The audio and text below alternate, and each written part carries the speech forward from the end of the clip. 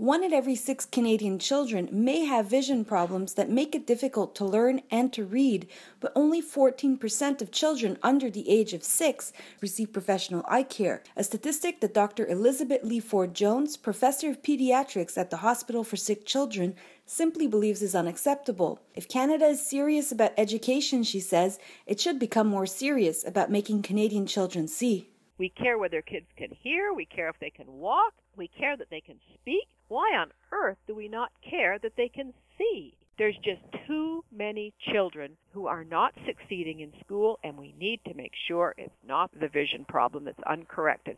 When a newborn is born, we screen for all sorts of things, cutting-edge screening for thyroid disease, for phenylketonuria.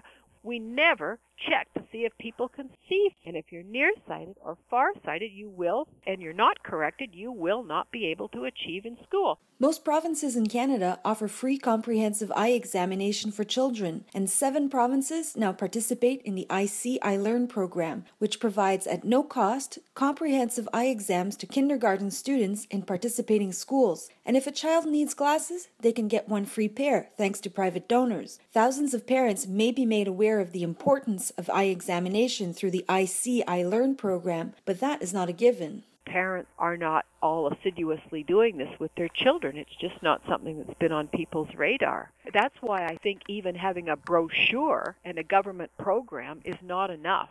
So this is a fabulous first step. But people don't do it because they aren't aware, so we still have not corrected that piece. Too many parents and teachers are mistaking vision problems for behavioral problems or learning disabilities. A screening done by a professional is a must. No child is ever going to tell you, I can't see, get me glasses. They don't know that. And just because they can read an iPhone 3 inches from their nose does not mean that he could see at the distance required to learn in a classroom setting. I'll tell you, I was severely nearsighted, and I could read anything 2 inches from my nose. I could not even see there was writing on a blackboard. Systematically detecting vision issues in children will not only help them avoid unnecessary academic struggles, but can also help reduce the burden on schools trying to help children with disabilities. This is why, since 2004, all children in Massachusetts entering kindergarten must provide proof that they have undergone a vision screening within the last 12 months. She suggests Canada adopts the same approach. Children have to have had their eyes checked before they go to school, and probably at certain points during elementary and high school education, because children's eyes